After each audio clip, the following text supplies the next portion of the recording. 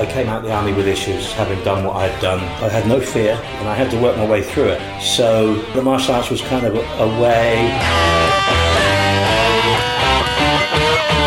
Hi, this is Mick Tully, and you're listening to Mixed Martial Arts. On today's episode of Mixed Martial Arts, I've got a guy who I used to read about. I'm going to embarrass you now, Mo.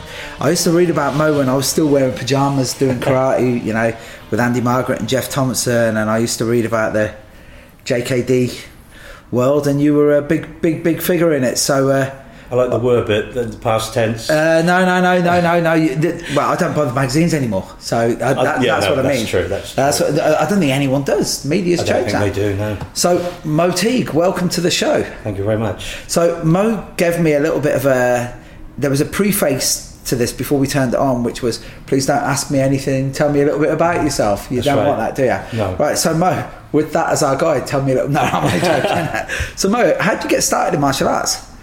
I think it was the usual story, being bullied at school, and that coincided with Enter the Dragon coming out and everybody wanting to beat Bruce Lee, or have, you know, and I started up with judo and karate, and I think it was about whenever Enter the Dragon came out, and it started way back then, and it's continued on and off, but mostly on from that time to this, which is over 40 odd years, I think.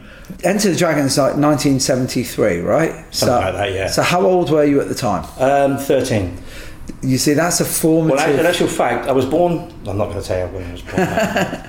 Long time ago. Yeah. But that's 13 is a formative age for a lot of young men. It's when you start getting into football, or you start discovering girls, and what was it about because me personally, martial arts seemed to have all the answers, especially as a bullied child, because these guys never, Bruce Lee never got bullied, even Billy Jack. No, that's right. Yeah, he never got bullied. He was a Red Indian.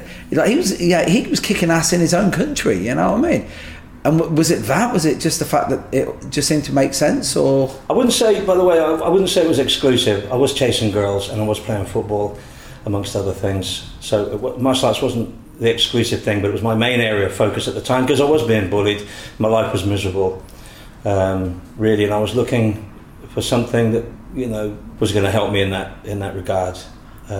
Didn't really answer the question, but it was part of the equation eventually, because obviously we weren't talking about reality training in those days or anything like that. So I didn't, although I was training with Inoida, graded with Inoida, and so it was a high level, and training back in the 70s was pretty hardcore. I still didn't feel able to defend myself. I was still getting bullied despite doing the karate. Welcome to my world. I was exactly the same. Yeah, I didn't know you were with Inoida, so that was KUGB, was it? Yeah, KUGB. Tomita, Kawazawa, Inoida, yeah. Toru Takazawa, yeah? Back in the day, yeah. Wow, Jesus. I trained with Toru as well at the temple, yeah. My good God. I didn't realise karate was... Yeah, karate was my base back in the day, Shotokan, yeah. Yeah? And so how did the JKD... Am I fast forwarding it? You're fast forwarding. I mean, I joined 16 years old. I joined the Navy, the Royal Navy, and then I joined the Army, and then boxed in the Army as everybody boxes. Not at Army level, at the battalion level. Got into a fair few scraps. Yeah, as squaddies tend to do. So that was kind of building. Got into the JKD. When did I get into the JKD? When I left. Right, when I was serving in the Army, let me see, it would have been in the early 90s, just before I left the Army. I'd been to the Gulf, been to Ireland, done all that sort of stuff, so I had that side of things. And I started training in London with the Guardian Angels. And their training at the time was, they were doing all the stuff that Jeff Thompson and Peter did with the BCA, but they were doing it first. The training was spot on. And military guys usually tend to look down on civilians. Yeah. I've got to say, the Guardian Angels training was spot on. They did all the psychology, they did the fence, they did lineups, even before I'd heard it from Jeff. Yeah. So I was doing that. I was training Wing Chun with Austin Go and Victor Khan. Wow, the king of Chi Sao. Yeah. That was his advert, wasn't it? Yeah. Yeah. I was training Tai Chi under Dan Doherty So I was doing... Wow. Yeah, I was doing a lot at the time. So I was Guardian Angels, getting some really good training. That was when I first came across the Filipino arts and the Muay Thai. They were incorporating that into their training. And then I left the army in '93, started up my own gym. Wasn't teaching, I was just a student, and I invited different instructors in. And then I was doing Wing Chun, and then we got let down with the instructor, so they just said, can you take the class? And then that was it. I was off teaching, started going to all the seminars. That was the heyday of the seminars. I was training, I was travelling, going up to Coventry, training with all the BCA seminars with Jeff and Rick Young. I was going to the academy in Hoxton with Bob Breen, Rick Young, Mark McFan, everybody. Oh, Mark is something else. Yeah. Mark is something else. I remember seeing Phil Norman there with the long hair. Yes. Colin Phil, Sherritt. Colin. Yeah, Colin. Wow, God rest his soul, yeah. Colin was a friend of mine. I used to go up and see Colin quite a lot. Yeah, so I was, doing all that. I was searching out BJJ. I was going down to a blue belt in his garage down in Plymouth and Exeter. I was training went up to London. I want to say Homolo Barras, but it might have been Homolo. Yeah. Well, you see, you've hit on something.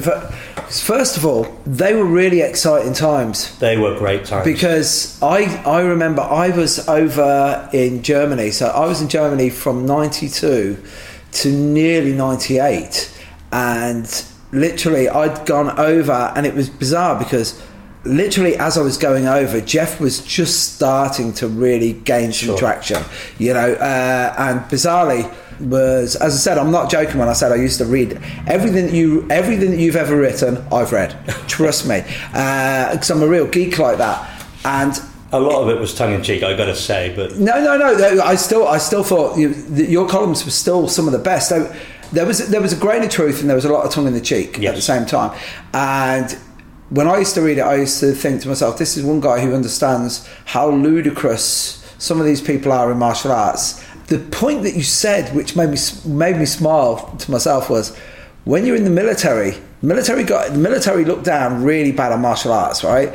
Unless it's the very, very, very highest of level, right? You guys look down on civilians. Yes. Fighting skills were never taught in the military. I did do a course, but it's not taught. But so they don't look down on martial artists per se, and I think that attitude has changed now anyway. Yes, because I know that there's an Army BJJ team. Yeah, my friend runs it. Yeah, and the Royal Marines have got their BJJ. Yeah, and they've adopted a lot of what the Americans had with the combatives. Yeah, I would still say nowadays, against an untrained guy, mindset will get you 99% of the wins. I say more people defend themselves out of a sense of indignation than people who do martial arts. So there's a lot of people out there, like you hear about the 80-year-old lady in the post office that fends off some guy because she's indignant. It's wrong. That said, if you can use indignation as a mental toughness trait, then yeah. I think one of the things I just touched on in the teaching session there with everything, if you think of it as a pyramid with the technique, the application of the technique, at that moment where you strike somebody and we reverse engineer it to the base of the pyramid and come through all the skill sets and tactics and everything else, everything stands on your values, your personal values and beliefs. Yes. So, that's why, and then, we have things like authority. You have to give yourself authority. The society gives us authority through the self-defense. The law gives us permission to defend ourselves. So we have authority, but you have to give yourself authority to defend yourself and use violence when necessary. That is a very, very interesting point, because I use this in my own teaching where I say, if you have justification on your side, I'll put you up against Mike Tyson. Yeah, and I totally believe this. Yeah. But it's if I'm not coming out with fortune cookie wisdom or a Facebook meme, I'm coming out with a quote. And I've never had an original thought in my mind, Mo. But we've both been very lucky to train with giants, and it was, with Bob Breen especially. I love Bob. Bob once came out in an interview and he was telling me about it, where somebody said, you're in the trenches and you've only got two guys. You can pick two guys in the whole world to fight with you. But they're the only two guys you can pick. Who would they be? And without skipping a beat, he said Terry Barnett and Dave Burkett, but it'd have to be right. the reasons would have to be right. And it was the way that he said it. And, Dave Burkett and Terry Barnett are two of the nicest men you'll ever wish to meet, right? Yeah, I know Terry, yeah. And that for me is what I love about martial arts, is the fact that you get people that, as much as your Yokigari is awesome and your Gakuzuki is awesome, or your triangle choke is awesome, the way that it builds you as a person, when you were saying about the foundation, I know you believe in Giri, you believe in honour, and then... I think the defining trait of the warrior is humility. Yeah. And I don't mean, there's a lot of people that's, I'm not very good, and then they pull off this fantastic... I think, there's false humility, but I think genuine humility, because I'm quite secure within myself, but I know where I stand in terms of, you mentioned the names there and the people that I've trained with, so I know what I'm doing should look like, and it's not anywhere near that. But I'm happy with the way things are. But I'm happy with where I am. Yes. But I know the difference between what I'm doing and what Bob Preen, Rick Young, Rick Fay, reports on all these guys. I know the difference. This is the thing. If the bar is high, at the end of the day, I like where I am. I'm not even a sardine compared to these guys. When they say it's a big fish. Sure. Yeah, I'm like an anchovy. Well, I don't. I think an anchovy is the smallest one I can think of, right? But I'm swimming. I'm swimming with a load of sharks, and I'm doing okay. I'm doing okay. If I can just get you on, when you got with the Guardian Angels, what was the driving motivation behind that? I'm a big one for experiencing life, and I was on the train one day travelling probably to one of my martial arts classes, and these girls got on, and they had the red berets and they had the red jackets on, and I'd heard about the Guardian Angels, and it intrigued me, and they seemed to have an air of confidence and everything else, and I had time on my hands. I probably didn't actually, but I made time, and I thought I'll give that a go, and I turned up. I think we were down at King's Cross at the time, and we used to train every week, and then I was going out on patrols and things like that, and we were getting into some really pretty hairy situations around Soho and dodgy areas of London, and it really was. And I really want to have as many life experiences as I can, and I think I want to take a bite out of everything, regardless of whether I'm any good at it. I want to have stories to tell my grandchildren, because life's for living and not for just. Yeah, you don't want to be a participant. You want to be an active character. I want to be in there, So I had some great memories, and it's something now that I can talk about, and it was relevant to kind of my questioning. It was around that time I was questioning, because I was doing the Wing Chun and everything, and I'd done the boxing and the karate and everything, and it was I was reading Terry O'Neill's Fighting Arts at the time. Yes. This was coming out in Dennis Martin's column, and Gary Spires and all that. Now you're talking. Yeah, Yes. So, and I still had questions. It was the first time I started making notes and trying to work things out for myself in terms of, controlling the distance. And I was working this all out for myself and making notes. And I'm a prolific, I research the best, and I, try and make sense of it that I can understand. If I can understand it, anybody can understand it. But I want to take things apart. I want to know why do we do it that way? Why is that hand there? Why does this have to be here? What is absolutely going to work? What do I need to be? What do I need to do in terms of a real violent situation and confrontation? So I was taking everything apart. I was discarding things. I was bringing it back in again. I was bringing in new stuff. I was researching, and I was doing a lot of it for the fun of it as well as for the practicality. Yeah. Did you ever get to meet? I don't know if I'm pronouncing his name right. Curtis Sliwa? I spoke to him on the phone. Yes. I put Jeff Thompson in touch with him. Funny enough, Jeff was keen to get in touch with him. I never met him because the reason I think it was more my age more than anything, because when you're in your early to late teens, by the time you hit 25, you're like, that was a lifetime ago, and it was only 10 years ago. And I remember he was back over in the UK, and they were like, he was the founder of the Guardian Angels. And I'm thinking, no, I remember, it was probably like 89. Sure. That he came over, and it was like, I think was it in 79 or 81 or something that they started it in New York originally. Something like that. Yeah. And I looked at the guy, and I was like, right, okay. And me personally, I was thinking, this is great, except I just thought it was a Walt Hill movie. I was like, this is the Warriors. Sure. Yeah, that's right. But these are the good guys on the Warriors, right? That's right. And was it like Civic Duty? Did that play a part in it? No, not for me personally, although that was the idea behind it. I just wanted some more real life experiences. I was impressed with, like I say, with the training.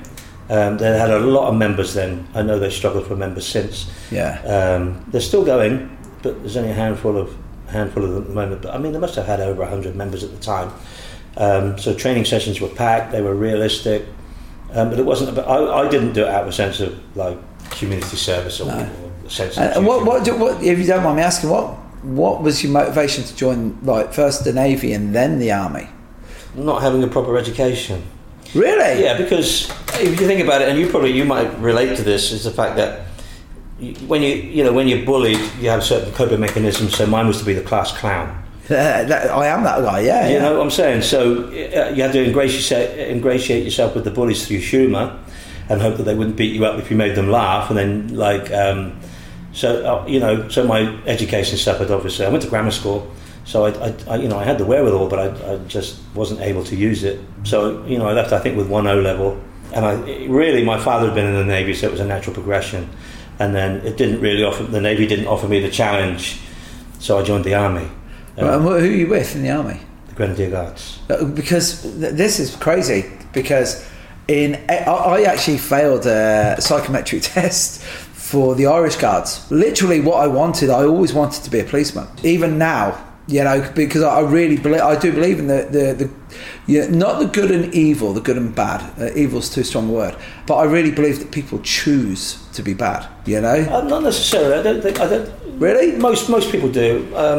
I'll mention briefly. I don't want to go into too much detail about it, but my son-in-law was an evil man. Right. He cut somebody's fingers off with a pair of scissors. No. He was a sociopath, and we ended up. He's dead now. He ended up in the Bangkok Hilton jail in Thailand. Bad man.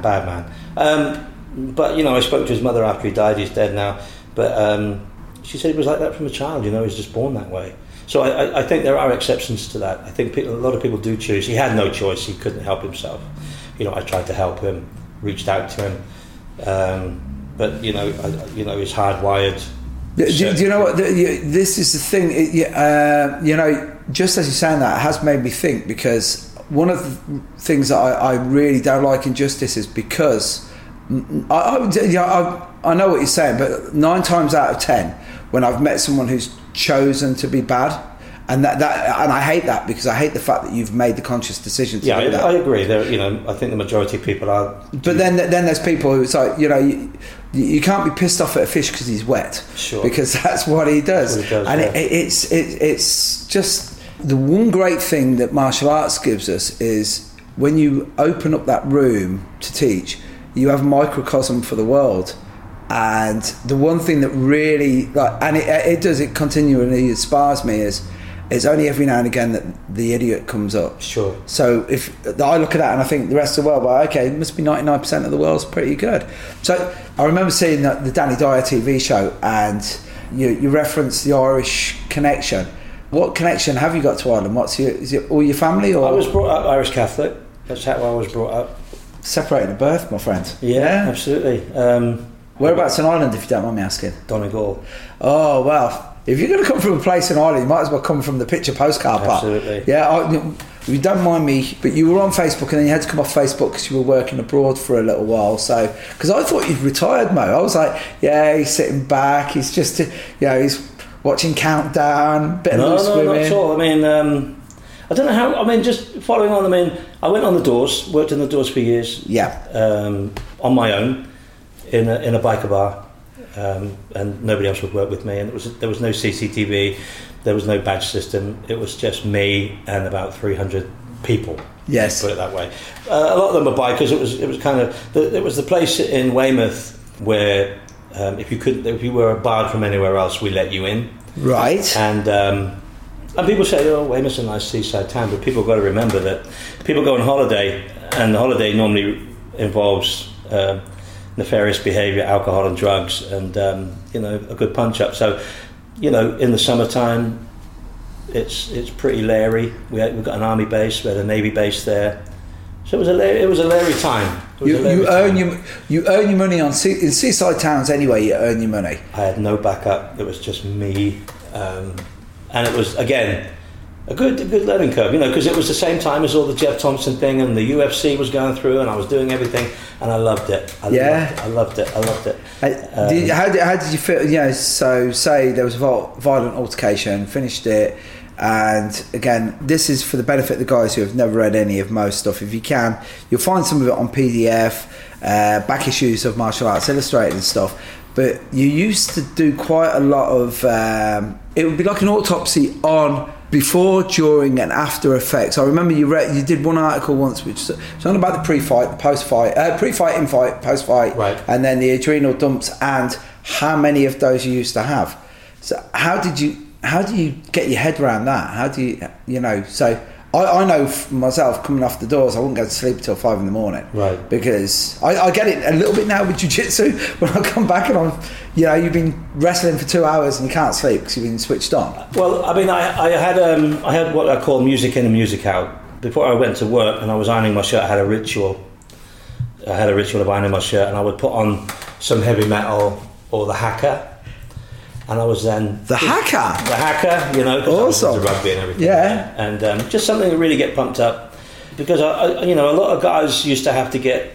A lot of the guys, when I went onto a different door and I was working with other colleagues, it took them a little bit of time to get warmed up, Yeah. Whereas I arrived on the door and I was ready to go. So I played music in and I was in that mindset. So that was my ritual. As soon as I ironed my shirt and put that music on, I'm ready to go. Yeah.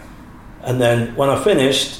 I would put some classical music on, have a cup of tea and a sandwich, which was my ritual, and that was my music out. And I would leave it. That was it. It never, And that'd be it. You switch off then. That was it. And I'm not defined by violence, so I wouldn't, become tainted or defined by it. But at the time, I was very violent at the time, and I was going through, I guess, I'm not going to say PTSD, but. Coming out the army, I came out the army with issues, having done what I had done. Yeah. I've been in the trenches and killed people and things like that. So, and I meet a lot of people now who are suffering terribly, way beyond anything that I went through, and I had to work my way through it. So, the martial arts was kind of a way, but I had to work. The violence, I suppose, I had no fear. I remember talking to Jeff about it. I said, Jeff, I'm not even scared. What's wrong with me? And he's trying to explain, about no fear and everything, And I just said, well, I'm turning up on the door. I'm on my own. Nobody else will work with me. I've got no backup, no radio, fuck all. And I'm not scared. And it was, I was just come out of the army, and I had to work my way through it. And I did it through reading, the Dalai Lama and reevaluating all my values and beliefs. Because when you're brought up Irish Catholic, I thought that's what I was. It's a very dogmatic doctrine. Yes, I thought that's what I was, and I kind of, my faith, I kind of reevaluated that, and I'm still religious. I'm not religious, but I believe. Yes, and that's been very strong to me. I've got to say, my faith, but I see faith and religion as different things. Oh, so, completely different. Yeah, completely. So I'm not into the religion side of things, but I'm definitely, have my faith. And I have my values, and it kind of.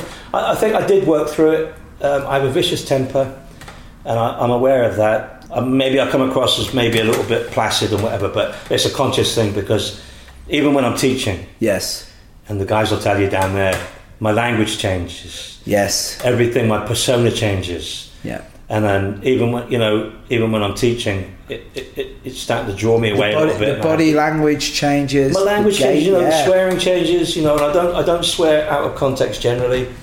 I'm aware of that, but I know it's in me. I have this dark side. Everybody has it, and I have to make sure that I control it and it doesn't control me.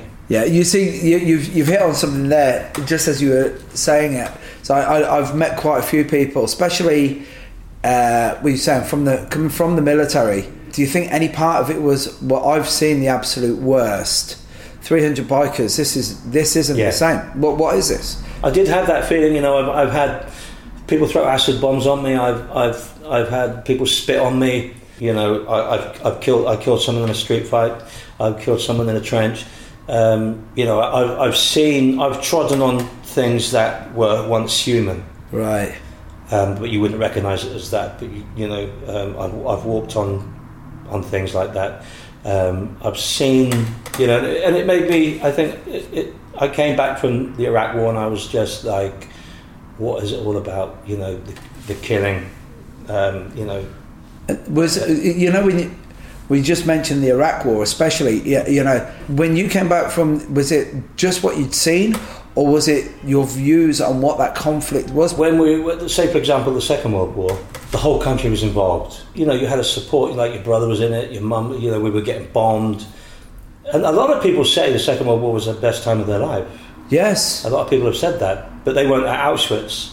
Exactly. You know, they weren't at Dachau, I went to Auschwitz a few weeks ago. Really? Yeah, and you know, that makes you think. I've been to Dachau, and Dachau was like, yeah. You know when people are like, I think we should draw a line under that. And you go, no. That's one place that everybody should still go to, because that isn't a long time ago, Mo. Still happened in Kosovo. You know, it happened in Serbia. Yeah. You know, ethnic cleansing hasn't gone out of fashion in some places. You know, Rwanda, you name it. I mean, there's a little bit of thing. I saw something on Facebook recently. You know, Britain did this, and we should be ashamed of ourselves to be British. Well, you know, there's not a country in the world that doesn't have some kind of past like that. You know, and really, you know, we don't glory in it. There's no glory in war or anything like that. But I think in this country, well, coming back to that, you know, it was a shared experience basically. With the whole country had that shared experience. Whereas, you know, what percentage of the country? I mean, I can remember when I used to go to Ireland and things like that. Well, back in the day, in the 70s and 80s, if you were a squaddy, you were looked down on.